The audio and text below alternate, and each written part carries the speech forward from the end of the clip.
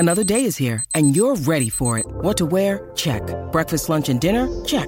Planning for what's next and how to save for it? That's where Bank of America can help.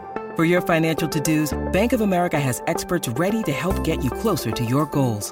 Get started at one of our local financial centers or 24/7 in our mobile banking app.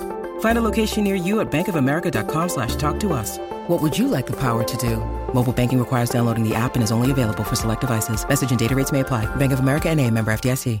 Being a parent can be really challenging. Child and Family Resource Network focuses on connecting pregnant parents and those with kids under the age of 5 with free support services to help them on their parenting journey. Everyone deserves someone they can turn to for help with parenting. Visit childandfamilyresourcenetwork.org today.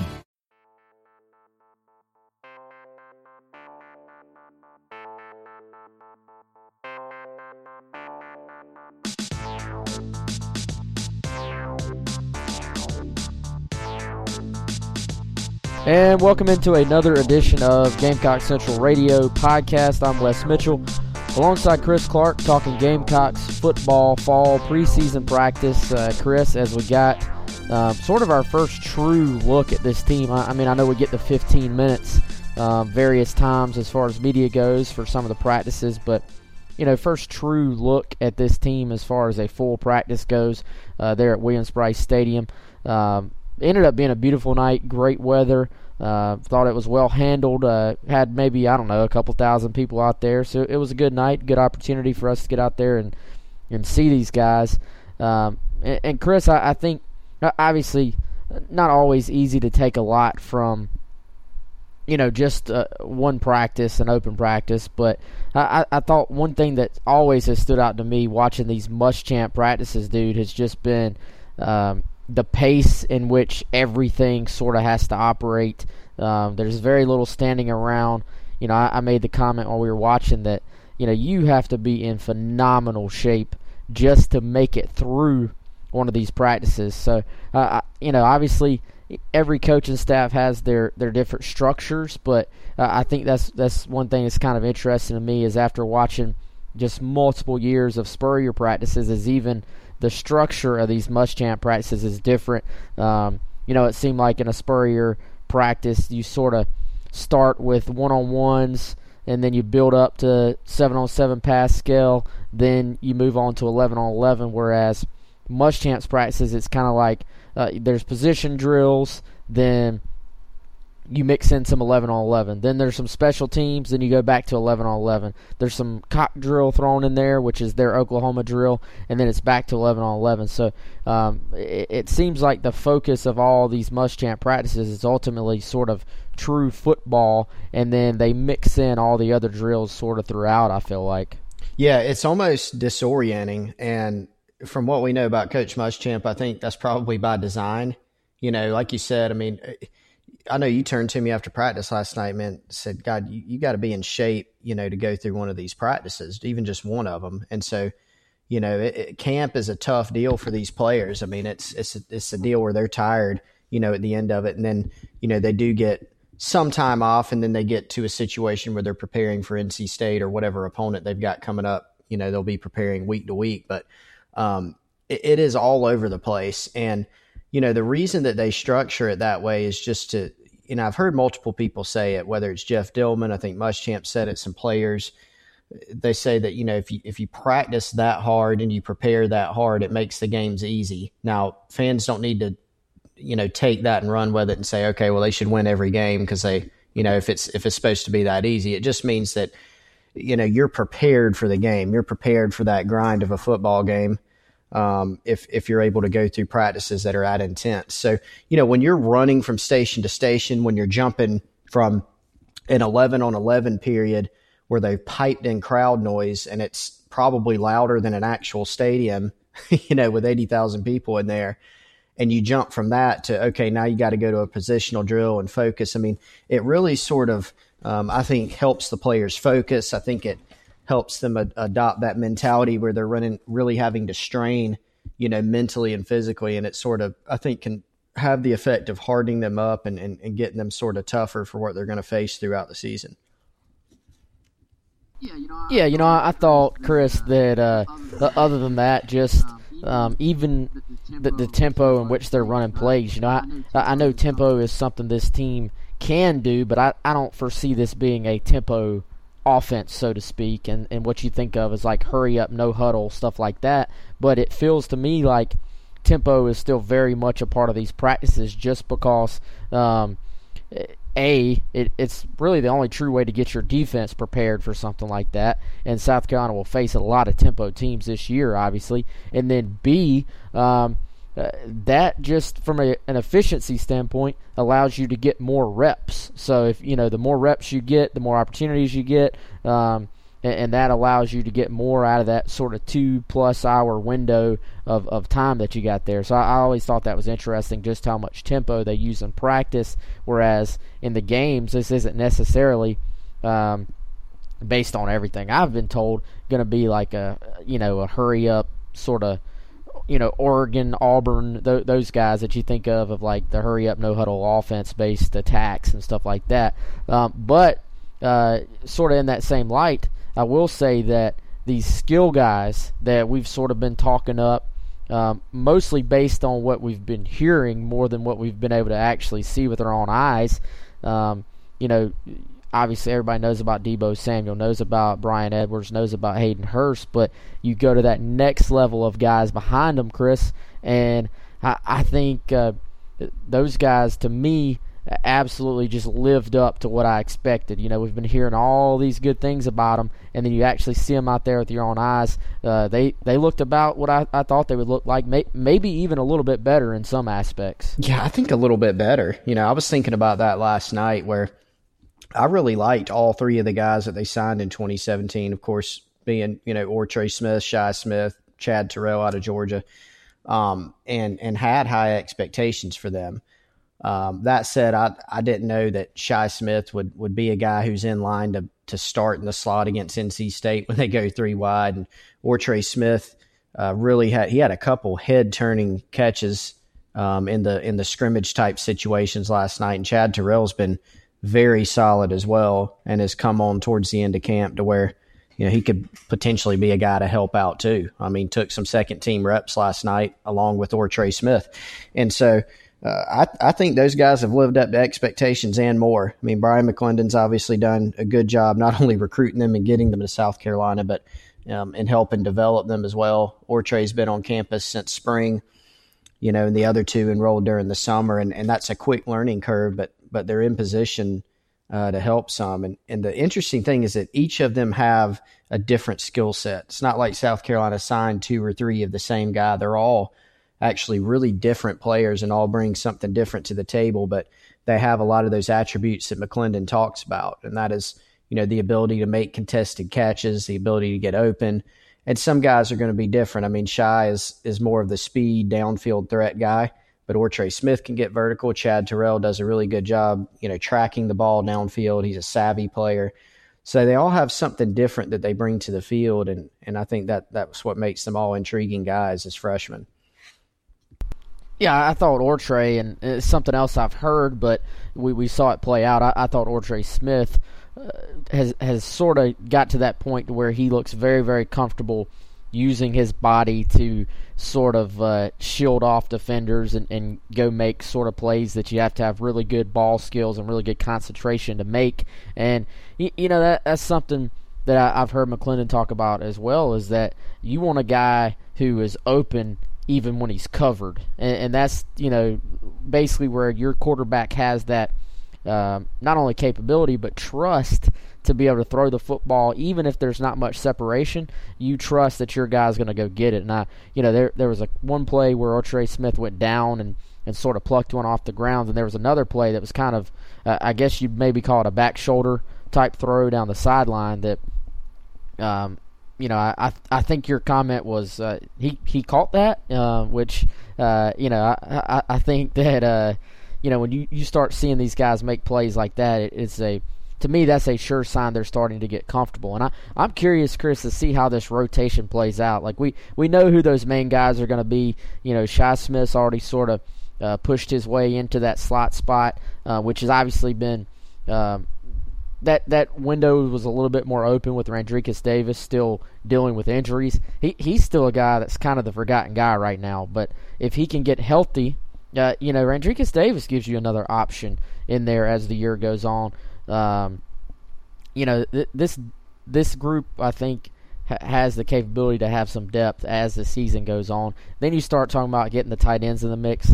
Casey Crosby's always sort of an undervalued guy, I think.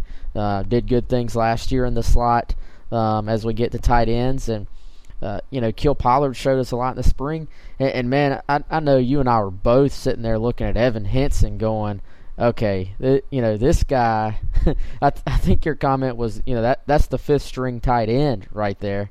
And, you're sitting here watching Evan Henson, and you're like, any other time we're probably talking about Evan Henson as being, this is the guy that's going to break out as a redshirt freshman, just based on athletic ability. And I'm watching this guy burst for his size, just the explosiveness, and it's crazy. It's off the charts, and I think that Evan Henson's a guy that not only has a bright future, but those are the type guys that I think probably help your special teams a lot when you talk about, special teams coverage and guys that can run and get down there, played some defense in high school, so he's comfortable doing some stuff like that.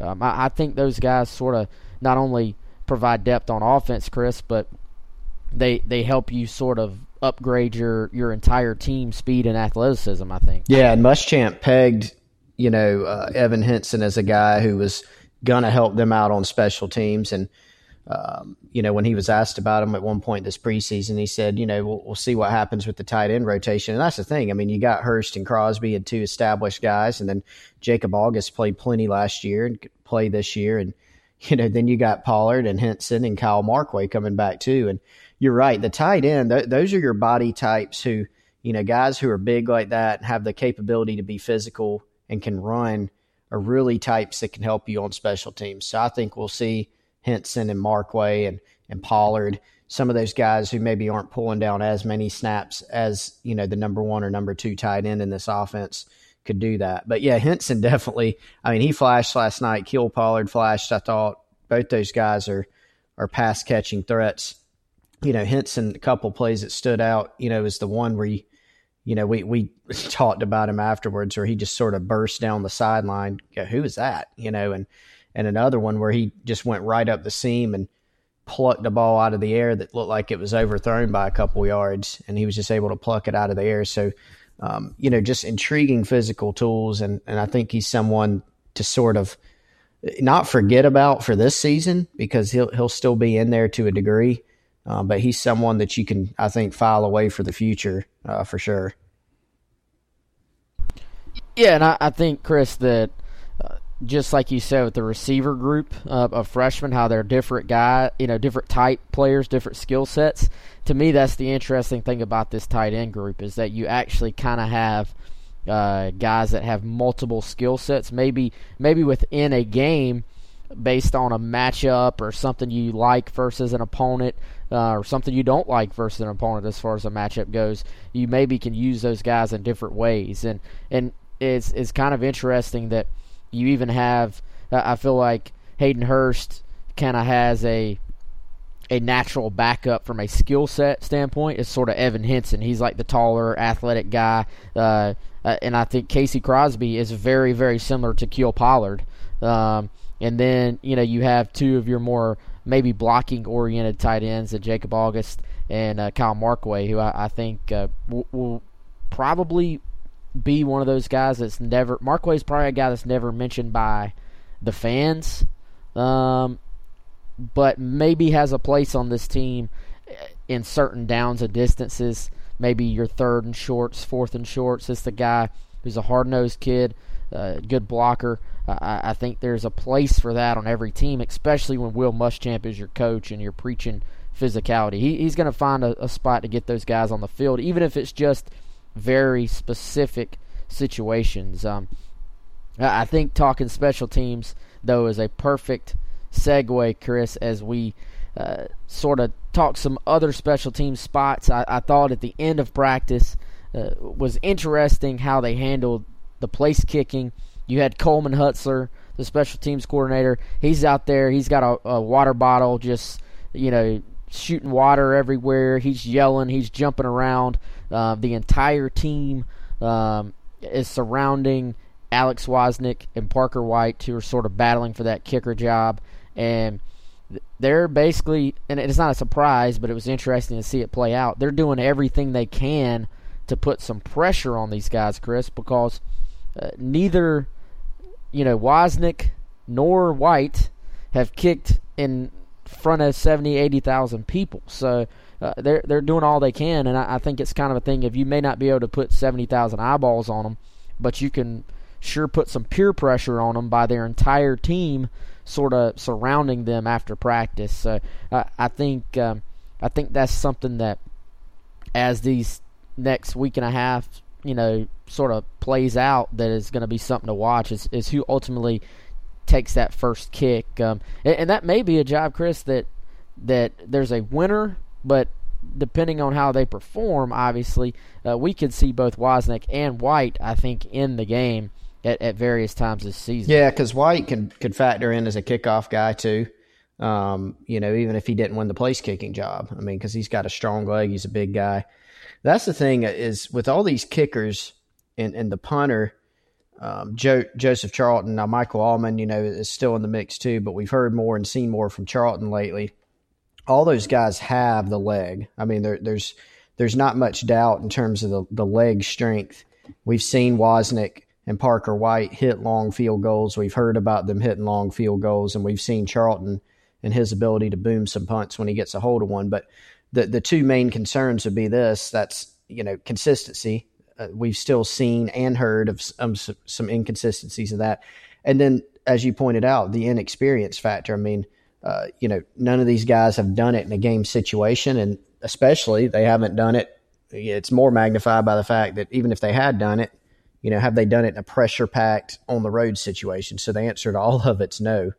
So I think even if they exited preseason and they were, left camp and they're getting ready for NC State, and Parker White and Wozniak and Charlton are just hitting everything, booming punts, they're almost perfect from everywhere on the field in terms of kicks, they would still be worried, the coaching staff, because they say, okay, that's great, but can they do it, when it matters? And so those are some things that I think are concerning.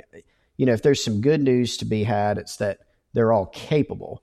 You look at them and you don't see just a complete void to where there's nobody on the roster that's even capable of doing it. They don't have anybody with a leg that can punt it far and high and put some pressure on the other team to catch it. They don't have anybody who can hit a field goal from 50. No, they've got those things, but the question is just, can they do it in game situations? Yeah, and I think, we were watching, I think it was Parker White, when they were kicking from about 30-something yards, and we just looked at each other and were like, dang, that ball was high. So I think a lot of times you see kickers that have accuracy from short distance, and it's sort of that low line drive at times, which can be susceptible to being blocked and stuff like that. So, like you said, not really the case or a worry with these guys. They both, they all have big legs, so it's just going to be about pressure and execution, when it really matters. So that'll be something I think we have to watch throughout the year, and I'll be curious to see how it affects Muschamp's decision making too. Last year he was very, very confident, even in fourth and short situations, in trotting Elliott Fry out there because he wanted to get the near guaranteed, 3 points. I think this year maybe that plays into that decision making as well. So that'll be just another storyline to watch. Punt return, that's an open job as well. I guess on Monday night we saw Chris Lamons, Rashad Fenton, and Shi Smith out there.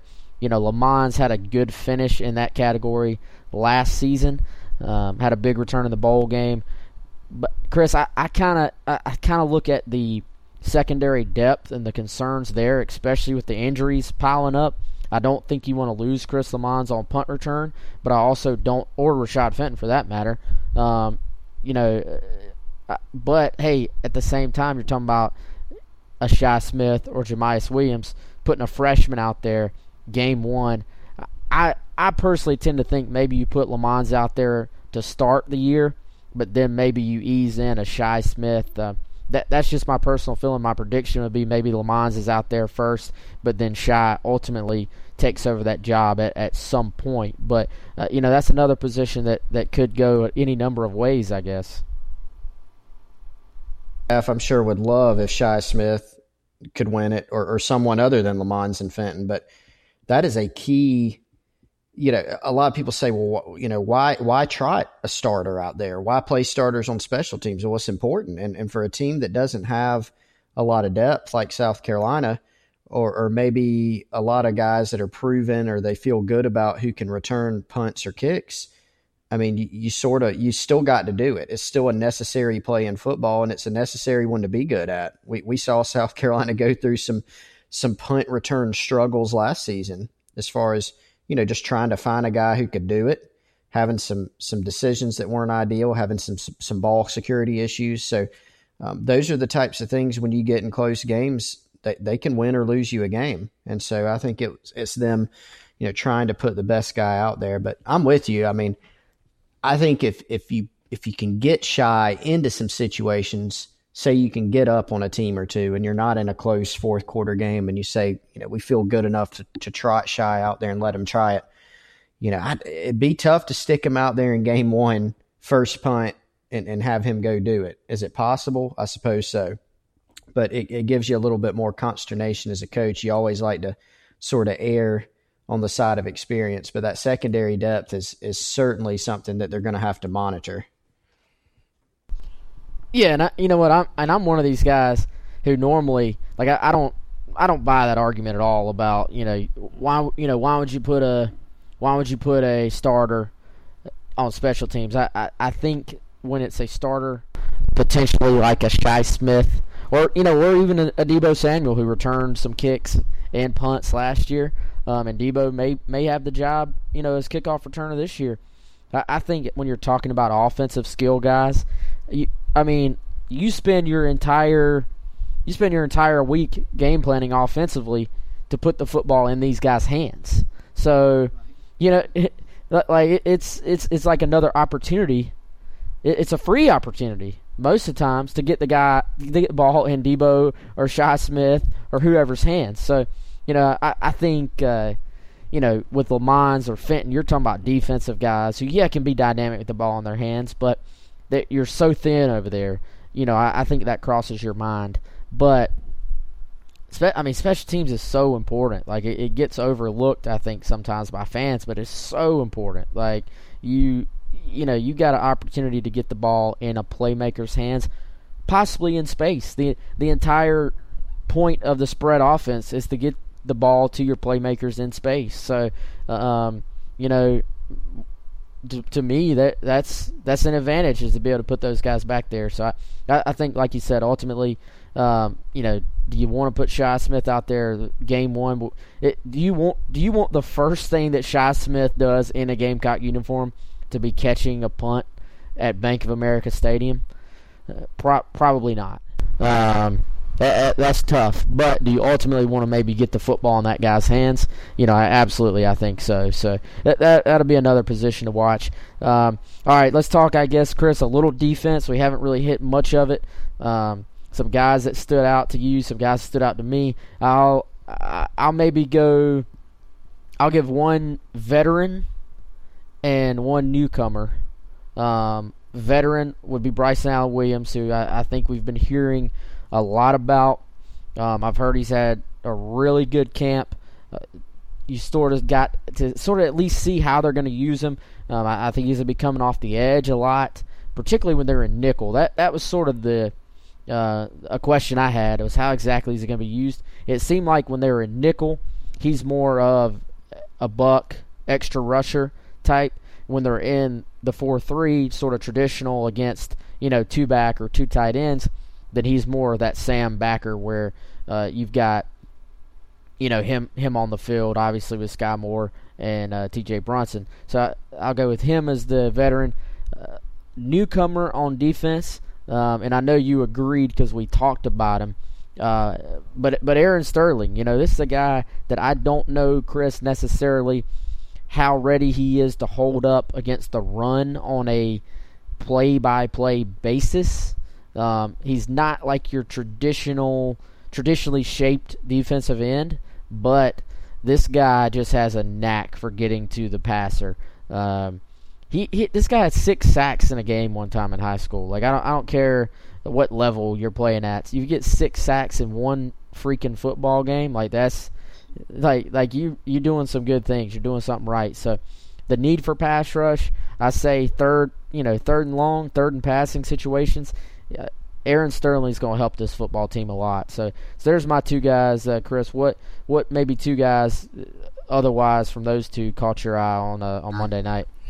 Yeah, I'd actually go ahead and pick two veterans, 2 returners. Taylor Stallworth was one for me, and you probably recall that Lance Thompson, the defensive line coach, singled him out this preseason and said that was really their one proven bona fide SEC, really good SEC football player up front, and that's alarming, but it's also, I think, reality, and that doesn't take anything away from Taylor. He is a good player. He's strong.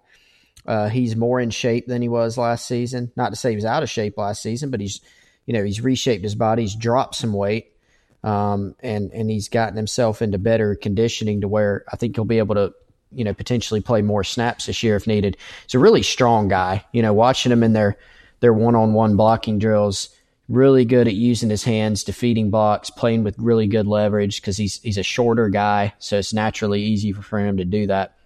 The other guy that stood out to me was Rashad Fenton.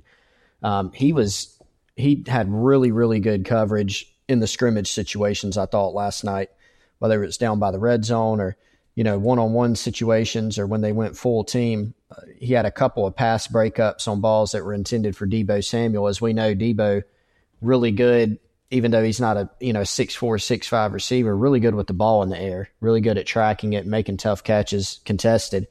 And I thought Fenton stuck right with him. He can really run, and did a good job of knocking it away.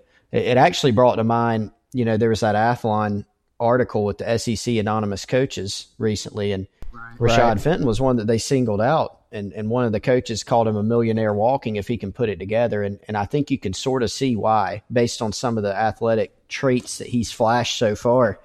But with him being out at corner this year as opposed to a nickel, I think he'll have more of an opportunity to go try to make some one-on-one plays and be called on to blanket some really good receivers. So he stood out last night as well, I thought. Yeah, and in that same light, I think another thing from maybe the not-so-positive side that stood out to me with the secondary is that those injuries, and not that it really should be a surprise by any means, but it just sort of struck me when we were watching that second team, defensive backfield out there. The injuries to obviously Jalen Dickerson, who's out for the year at safety. Steven Montag has been banged up. Taven Jackson's banged up right now. Taven, a guy I think is going to play a lot as a true freshman if he can get healthy. Montag, obviously sort of your Swiss Army knife. He can play any position in the secondary. The absence of those 2 guys sort of just was glaring to me. You had a walk-on at safety and Javon Charleston, who was out there with the second team. Caleb Chalmers and Corey Banks at cornerback, and Banks is a guy still transitioning. I think he's a good athlete. I think he's a great athlete, but still transitioning from wide receiver to cornerback. So, I think very, very key heading forward for them to try to get, a Taven Jackson, to try to get, a Steven Montag back healthy. And the defense as a whole, man, I think we all know this. There wasn't much depth coming in, but I think some of those positions you start to feel a little bit better. I think Sherrod Green at linebacker, Eldridge Thompson at linebacker, and the fact that Bryson Allen Williams can sort of do so many things and you can use him in different spots, that I feel a little bit better probably about their depth at linebacker than I did coming in. Defensive line sort of is what it is, but I think that secondary depth is something that's being tested, and you don't want it to be tested already. Because you know you're going to get tested during the season. So here we are, less than 2 weeks till kickoff, and that's sort of a bit of a concern to me because I think they're starting, 4 starting 5 they're in pretty solid shape. Yeah, I mean, depth a huge concern. And I think you're right. You make a good point about the linebackers that they got a couple guys there as backups that they could put in a game and feel good about. But the second part about it is they haven't done it. They haven't played yet, haven't taken a snap ever. I think the feeling better about it goes back to the fact that those guys, I think, sort of are what they thought they could be during recruiting, meaning that, Will Muschamp's talked about it a lot. He says sometimes you sign a guy and you think he's going to make X contribution and he's not ready. Or you get sort of a surprise in a guy. I think they've been a little bit surprised by Aaron Sterling. I mean, they signed him. They really liked him, thought he'd be a good player. I think they've been a little bit surprised by how ready he's looked. But Sherrod Eldridge, it took him a little bit longer, I think, just to sort of adjust. But he's done a good job. He's very athletic. Sherrod Greene looks like a smart, instinctual football player who can move. And so aside from the inexperience, I think athletically they can feel okay about those guys. Still wouldn't be ideal to play them a ton just because they're newcomers, but they have some options there. And if they can get healthy in the secondary, I think athletically they'll have more options there than last season too, but that health is a key. And then, of course, just the defensive line. I mean, they have to show some improvement playing the run and rushing the passer, and maybe they can make some strides, albeit however marginal it may be, in those categories. I guess that about does it on defense for now. I'm trying to think of what we haven't hit from the scrimmage. We haven't really talked offensive line much, Chris. Again, seems like, I think we said this last podcast, man. Seems like for the most part, they're still experimenting. They still want guys to earn positions, but for the most part, I think Eric Wolford has a decent idea of who's going to play each spot, sort of still ironing out who would go in if a certain guy went down. We had reported that DJ Park would sort of be the next man up at a number of positions, and I think we saw that sort of play out on Monday night because Park played pretty much, I think, multiple guard and tackle spots. He even got in there at left tackle, which is something we didn't expect. But yeah, I think that Malik Young, Dennis Daly left tackle sort of competition is still ongoing, even though it was mentioned that Malik Young would probably be the starter. I think Daly's still making a push there. He's done some good things there. But to me, if I'm going to sum up the offensive line at this point, it's sort of like nothing we saw Monday, nothing we're going to hear, nothing that's going to be said is really going to mean a whole lot. To me, it's just going to be about that first test, on the field, NC State. What improvements can we notice from last year? What sort of impact has Wolford been able to make in a small period of time? Because I mean, we've talked about it multiple times, man. They're going to have a real test to start the year. So the practice stuff against the Carolina defensive line, that also is a question mark. Just don't know how much you can take from that at this point. Yeah, that's a good point. I mean, that and that's the part that's been sort of difficult even in our coverage, I'll admit, is that, that's what fans want to know about. They want to, okay, D-line and O-line, and we can tell them about some individual progress and, how we think things are look, what we've heard, moves, things like that. But it's still tough because they're still going against each other. And so you made a great point that both units still have significant questions. And so it becomes a situation where you're like, well, is one still about the same and one's gotten better? Are they both not good? Are they both improved? It's just tough to gauge. And so I think like you said, we'll have a much better answer after the NC State game on that. I think there are some reasons to think that things will be better to some degree. Number one, I mean, it just wasn't. No part of it was good last season. I mean, what was it? 41 sacks. Now, some of them were on the quarterback.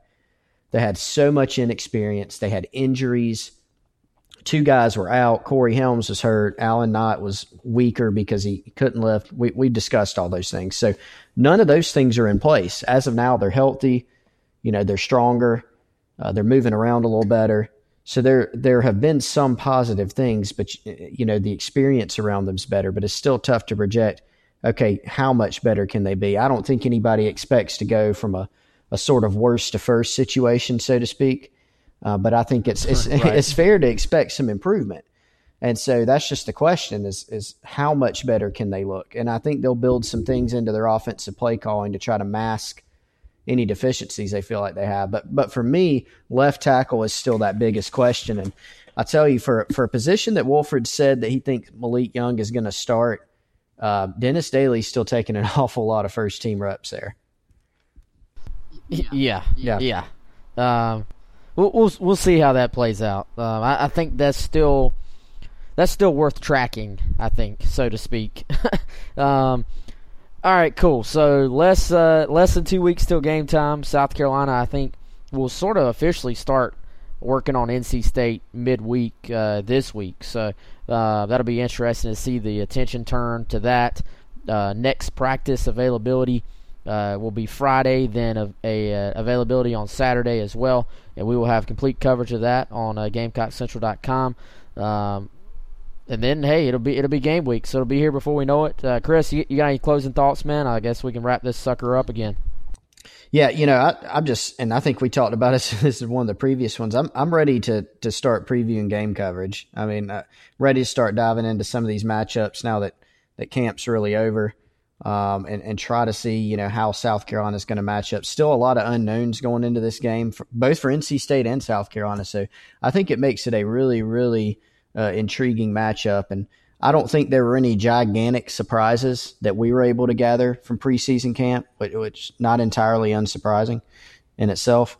But I think it was an interesting camp, and we were able to glean some things from it. But I'm ready to sort of turn the page and start checking out our game coverage for the NC State opener.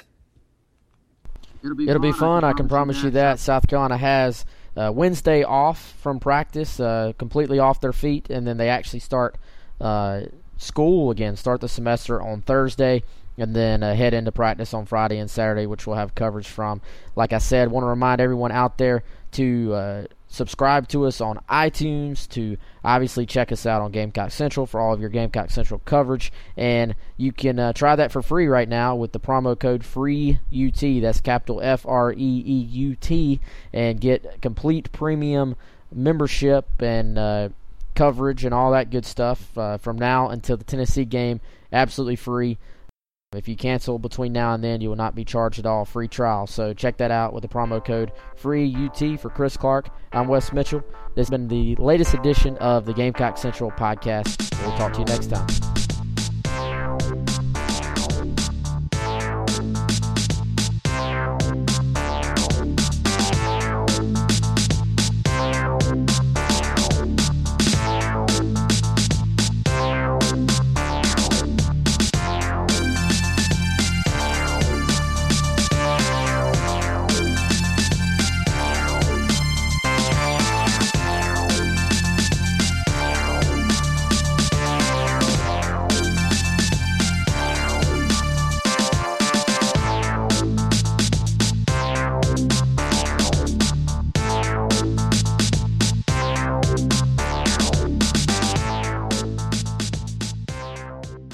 Mary redeemed a $50,000 cash prize playing Chumba Casino online. I was only playing for fun, so winning was a dream come true. Chumba Casino is America's favorite free online social casino. You, too, could have the chance to win life-changing cash prizes.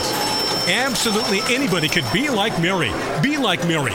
Log on to ChumbaCasino.com and play for free now. No purchase necessary. Void where prohibited by law. 18+ terms and conditions apply. See website for details. The voice in the preceding commercial was not the actual voice of the winner.